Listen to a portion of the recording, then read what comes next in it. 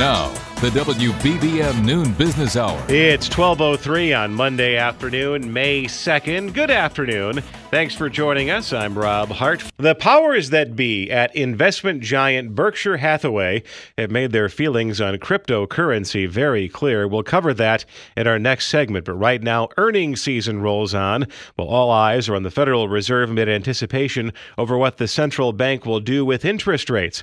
We're joined by Tom Hudson, the week ahead columnist with McClatchy Tribune News Services based in Miami. Tom, thanks for joining us today. That level of that feeling of tentativeness coming out of the markets today, does that kind of reflect that investors are watching and waiting to see what happens when the Fed meets later this week, and then, of course, when the jobs report comes out on Friday? Rob, you're a diplomat calling it market tentativeness, right? The market is downright concerned and worried, not only about the Federal Reserve being really late to the inflation fighting game, but also concerns about this rolling and roiling into an economic recession, perhaps in the months ahead. There's no doubt that the Federal Reserve is going to be more active this week with raising its short-term interest rates, trying to squeeze the market. But I think the more important message that the Fed is going to want to send, it has to send investors, is that it is fully transformed into an inflation-fighting agency. None of this dainty steps anymore. It is 0.5% raise in a short-term rate now, and probably at least 0.5% for the next few meetings. It needs to convince the markets that it is on board with fighting inflation, even if we see the unemployment numbers begin to slightly tick up. The discussion throughout the year has been sticking the landing, the Fed raising interest rates to a point to slow down the economy, but not tip it into recession. As investors express their concerns, are they still? Is that still their goal, or do they even care about that anymore? Hunter, no, absolutely, they do care about that. They need that. They've got a lot of runway here, and they've been slow to get up into the air. The unemployment rate, which we'll get the latest unemployment numbers for the month of April coming up late on Friday, 2 days after the Federal Reserve meeting, is still going to be historically low. Yes, there's still going to be a lot of repair work to be done in the job market after the pandemic depression that it hit 2 years ago. But jobs have bounced back, wages are growing and feeding inflation, and the Federal Reserve and others deathly afraid of a wage spiral, death spiral, that wages are increasing, inflation's increasing, wages are increasing, inflation's increasing. The Fed really needs to convince the market that it is on duty for fighting inflation, and that it has the spine, it has the steel to put up with a slowing economy, on guard against an inflation, but to put up with a slowing economy in favor of lower inflation. Now, the Fed, of course, is not alone. This is turning into a worldwide problem, and central banks from the UK to Brazil, all considering their own monetary tightening programs, because inflation has now turned into a worldwide problem. Yeah, absolutely. We've seen this in the UK. We've seen it elsewhere beginning to take root in other places in the globe. You're absolutely spot on. The Federal Reserve, though, is, it's the United States central bank, certainly, but it sets the tone globally. The U.S. dollar is the dollar of global commerce. And as inflation eats away at the value of the dollar, eats away at the purchasing power of that dollar, it's not only doing that in your neighborhood, Rob, it is doing it worldwide with American products and goods. Tom Hudson, week ahead columnist, McClatchy Tribune News Services based in Miami. Thanks for joining us today. Coming up, an analysis of the closely watched annual shareholders meeting hosted by Berkshire Hathaway's Warren Buffett. The WBBM Noon Business Hour continues. The annual shareholders meeting for Berkshire Hathaway has taken place. Let's review the highlights with Gary Kaltbaum, president of Kaltbaum Capital Management and Fox News business contributor based in Orlando. Find him online, GaryK.com. Gary, thanks for joining us this afternoon. And the key takeaway from the Berkshire Hathaway shareholders meeting in Omaha this weekend is that Warren Buffett is not a fan of cryptocurrency. He's a fan of logic, and I loved what they had to say about not just that, but a lot of things as far as what's happened in the last 2 years, whether a Rivian IPO comes public and has almost a bigger market cap than GM and Ford put together, even though they have $260 billion in revenues and Rivian hadn't even sold a car. And just all the ridiculous valuations and the Robinhood types and the short squeeze types, and just buying anything at any price because you think somebody will pay a higher price and not worried about value and worth.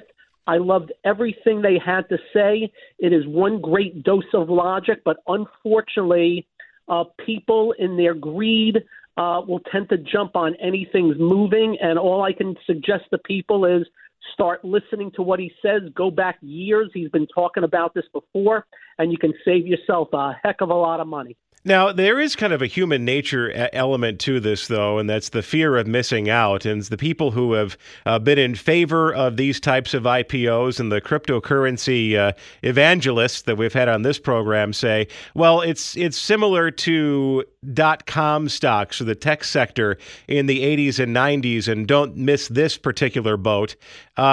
Is there? But there seems like there's some virtue to actually missing this particular boat until you find out it's actually a solid vessel.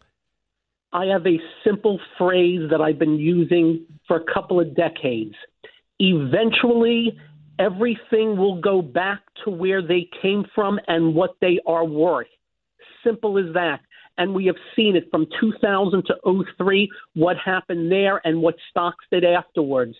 Real estate in 2008. We can go back decades to tulip bulbs and the Nifty 50 in the 70s. It's happened every time, and I get it.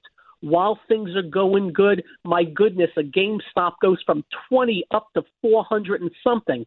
The problem is most people found out about GameStop after it was already up 20-fold in 5 days and ended up holding the bag because they didn't keep their wits about them. And as you said, the FOMO, which is a four-letter word in my world, if you do not play it right and you don't trade out of these things. Gary Kaltbaum, president of Kaltbaum Capital Management and a Fox News business contributor based in Orlando, Florida. Thanks for joining us today. Coming up next, Spirit Airlines is picky about who it wants to buy the company. Information to make cash and save cash. The WBBM Noon Business Hour continues. Spirit Airlines has rejected a buyout offer from JetBlue, saying it prefers another option. Let's get an update from Joe Schwieterman, professor of public services and director of the Chaddick Institute at DePaul University. Joe, thanks for joining us today. Even though the JetBlue offer was more lucrative as far as Spirit Airlines is concerned, it sounds like there were some real concerns about regulators signing off on a JetBlue-Spirit combination. Oh, that's exactly right. In fact, Spirit is feeling like the chance of antitrust approval, is not looking good. So they think it's going to be a pretty big time waster on their part. And much of the antitrust issue concerns over just the dominance of JetBlue at Boston and New York. Lots of traffic from the Northeast to Florida. And you put the two airlines together, and they got a pretty, giant share of that. Not such a big issue here in Chicago, but it will be a tough road to get through Washington. And then as far as Spirit and Frontier are concerned, both low-cost carriers, both for the budget-minded traveler, what do they get when they join forces? You look at the initial offer from Spirit and Frontier, and it really did look like a match made in heaven, so to speak. You take two airlines that have very similar, business philosophies, unbundled service. You pay for everything. They try to be the low-fare option in every market. They run big planes, major markets.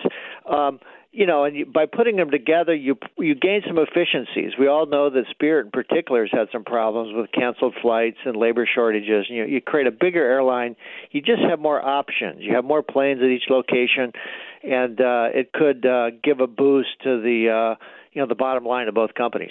And then as far as JetBlue is concerned, the analysis was this was a play more or less for Spirit's route network. They wanted to break out of that Northeast stronghold that they have. Are there other merger partners out there that could actually benefit them in that way?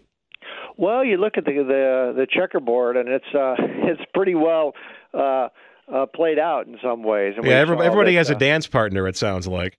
That's right. Alaska partnered with Virgin America, and so now we really have, three ultra discounters, Frontier, Spirit, and Allegiant, And then you got the big four, Delta, Southwest, American, United. And then you have JetBlue and Alaska kind of out there, in that mid-size category. So you probably would look at, JetBlue and Alaska as a potential partner to make them, one of the big guys. Joe Schwieterman, Professor of Public Services and Director of the Chaddick Institute at DePaul University. Thanks for joining us this afternoon. Still ahead, some expert advice for people thinking about opening a restaurant. The WBBM Noon Business Hour continues. Good afternoon. I'm Rob Hart. These are the top stories on News Radio WBBM. R. Kelly's new attorney files a motion to have some charges against the singer dropped. A high school teacher from Chicago presented with a national award. There are a lot of things to consider before opening a restaurant. We'll talk to an industry veteran about the potential pitfalls. And it's Stock Picker Monday. We'll get a couple of ideas from an investing pro. WBBM business. The markets are lower. The Dow is down 213 points. The NASDAQ is down 54, and the S&P 500 is down 32. AccuWeather says mostly cloudy, a high near 60, but mid to upper 50s along the lakefront. Right now we have 49 degrees in Chicago at 12:31. Topping our news at the half hour, R. Kelly's new attorney is working to have some of the charges against the singer tossed out. The Sun-Times reports Jennifer Bonjean has entered a motion in Chicago federal court maintaining that the charges were filed too late. The trial is scheduled to begin August 1st. Kelly is accused of pornography and obstruction of justice. Teacher Appreciation Week is underway, and it began with a high note at Taft High School on the Northwest Side. Jennifer Trejo's art class was interrupted by banners, pom-poms, and cheers as she was presented the Golden Apple Award for Excellence in Teaching. It means a lot because we're a neighborhood public school, and I think we do really awesome things. For 15 years, Trejo has shared her love of art and creative thinking with her students at William Howard Taft High School. She's one of 10 Golden Apple recipients out of more than 400 nominations, an accolade she says is humbling. And there are so many amazing teachers, and just to get nominated is a huge deal. In addition to the Golden Apple, Trejo also receives a $5,000 cash award and will help prepare the next generation of teachers. My ultimate mentor was a Golden Apple recipient many years ago, and just to get to this point, it's a big deal. On the Northwest Side, Rachel Pearson, News Radio, 105.9 WBBM. It's 12:32 as the noon business hour continues. Markets are now just down solidly. We're joined by Jeff Kilberg, Chief Investment Officer at Sanctuary Wealth here in Chicago. Jeff, thanks for joining us today. Let's start with the most recent development on in the markets, and that is the yield on the 10-year Treasury bond crossed 3% for the first time since 2018. What does that tell us today?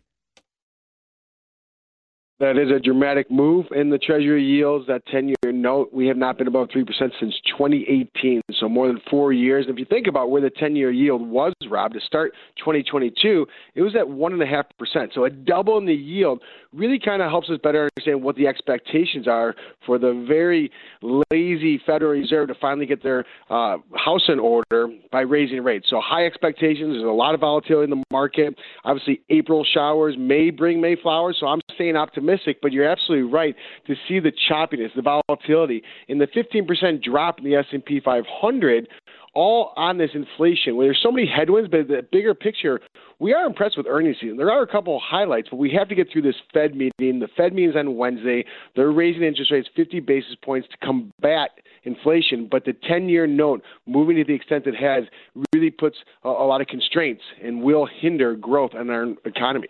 Now, kind of translate that, what does that mean for broader economic growth and whether or not the economy can actually withstand something like this? Because unemployment, which is kind of everyone's real economic metric, is at historic lows, and everybody is anticipating robust hiring when the Department of Labor comes out with their April employment report on Friday morning. So what does this potentially mean for the economy going forward, with interest rates going up and with the 10-year yield as high as it is?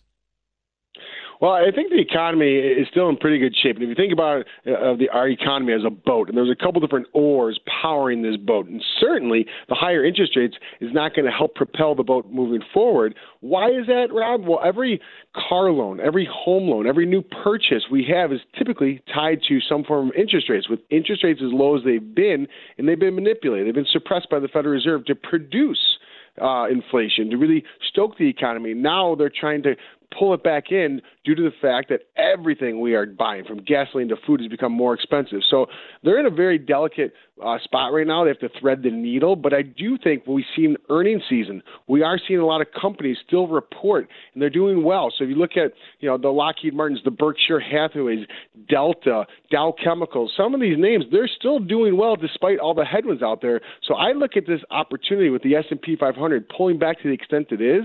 This is now the opportunity to reposition your portfolio. This is the opportunity to rebalance your portfolio and buy some of these great names on a deep discount. It makes a ton of sense to own blue chip names, tangible names. Look at ExxonMobil. Look at Nutria. Look at Johnson & Johnson. All these types of names really have to be important. As you see, we are in an inflationary rising environment, and we do have concern about interest rates really crimping technology stocks. Now, let's talk about that Berkshire Hathaway meeting. Your thoughts on Warren Buffett's thoughts on cryptocurrency. Is there a kernel of truth there, or is this Abraham Simpson yelling at a cloud? The old man yells at cloud headline from that Simpsons episode many years ago. That's a great analogy. And yes, I think his sidekick Munger and Warren Buffett maybe don't understand decentralized finance and blockchain to the extent a lot of us do. I'm still a believer in Bitcoin and blockchains and decentralized finance, but there's a couple interesting takeaways from that meeting. And I think it's just old school versus new school. And I think we all have to meet somewhere in the middle, no matter how far you are on the old school side or the new school side. I think we all have to appreciate both sides, and that's how we get smarter. That's how we become better investors, Rob. Jeff Kilberg, Chief Investment Officer, Sanctuary Wealth, based in Chicago. Thanks for joining us this afternoon. Coming up next, some insight from an industry veteran on fulfilling the dream of opening a restaurant. Money conversation that pays a big dividend. The WBBM Noon Business Hour continues. The restaurant industry has never been an easy one in which to succeed as an owner, and the pandemic, supply chain issues, and inflation have all added further challenges. Let's talk about taking the plunge into the world of restaurant ownership with Izzy Karish, president of Hospitality Works in Chicago, also known as the Restaurant Coach. Izzy, thanks for joining us today. And it sounds like your job in counseling people who want to chase that dream of restaurant ownership is to tell them to do something, anything other than owning a restaurant. That usually is my very first piece of advice. Because, again, people just don't understand, or people outside our industry don't understand how much work it is, how small the margins are. And, if you look at the average profit in the restaurant business today, it's around 8%. That means you're making 8 cents out of every dollar. You make one mistake, with food portions all night, and you've lost your profit. So it is a tough business. And is this simply a case, are you finding you're fielding more calls than average compared to previous years? I am. We are getting a lot of calls of people who want to enter the restaurant business. They're not dissuaded by the news that they read, which is great, but they just have to have, certainly the financial wherewithal to make it work. They're going to have to dedicate a lot of time. And if they're in other professions that they'll keep, a doctor, a lawyer, whatever that might be, then they need to be prepared to hire the very best management to run their operations as they can. Is this a function of the Great Resignation? You have people who are in high-salaried, high-compensation businesses. They've been working from home since March of 2020 and have had plenty of time to dream about that next move, and the restaurant is that next move? That is for a lot of people, and one of the things that we've seen is there's a lot of great chefs out there who really want to open a restaurant, and they don't have the finances to do it, so they're out looking for that financial partner that can support, building the restaurant and making it work. And sometimes we put those people together, which is great. That's a match made in heaven, a great chef and a great investor to move forward. But people are out there doing it. They have a passion. we want to see them do it. There's nothing more that I like is to see a lot of restaurants opening. I just want to make sure that they are going to open successfully. Now, I've done a number of restaurant stories as part of our Made in Chicago series, and the first thing they will tell you is that it is more stressful than they ever thought it was going to be going into it, and the hours are longer than they ever imagined. But the reason why they weather both of those challenges is because they love it, and these are restaurants that opened or were slated to open sometime in early 2020, and they managed to get it across the finish line with the COVID pandemic in the background.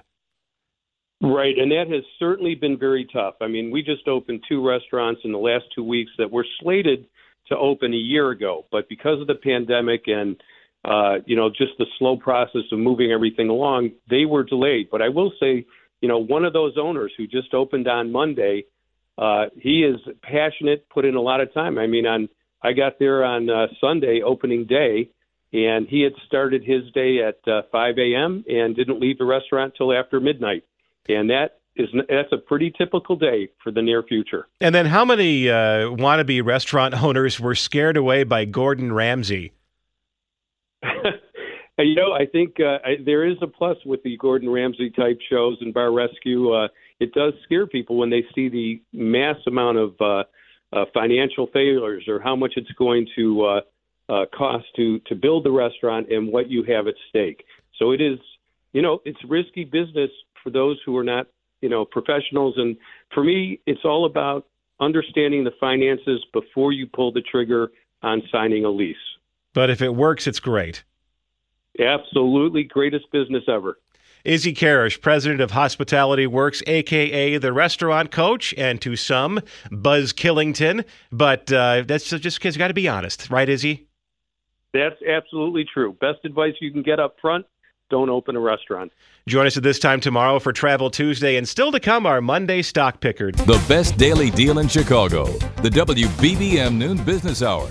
It's Stock Picker Monday, and helping us out this afternoon is Bill Ulivari, owner of Senecal Capital Management in Glenview, the website, senecalcapital.com. Bill, thank you for joining us today. You have 2 selections, and you're our resident crypto evangelist, I like to call you. So your first selection is not that much of a surprise. Correct. Well, Coinbase, and full disclosure, we own it for our clients and for myself personally, but Coinbase is trading about $117 a share. It has its first mover adoption in cryptocurrency, and I would call it a pick and shovels business. It has more than 89 million users. There's 3 million more users waiting on a list for their non-fungible token auction platform. It's trading with a lower valuation than like Charles Schwab and CME Group. It was only trading at 8 times earnings compared to like 30 times earnings with some other financial services groups. It has all these massive amount of silos that they are monetizing. They have a commerce platform if you want to receive crypto as a business, prime brokerage, custody, a trading exchange, cryptocurrency wallets, developer tools, access to venture capital, payroll services, credit card lending.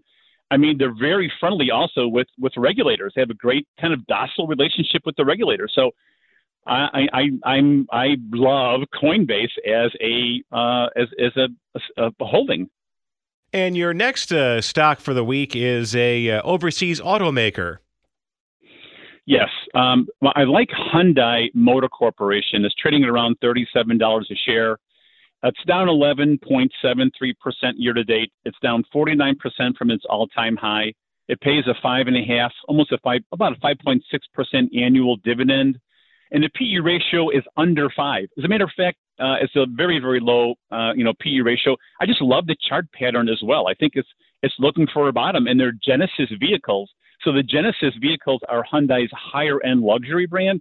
They're definitely in the top 10 sellers lately. So I think that when the economy opens, when supply chain opens up, I think we're going to see the new car manufacturers do well, because right now in Arizona, 2019 used Hondas are selling more than the 2022 MSRP for Hondas because they have them on a lot.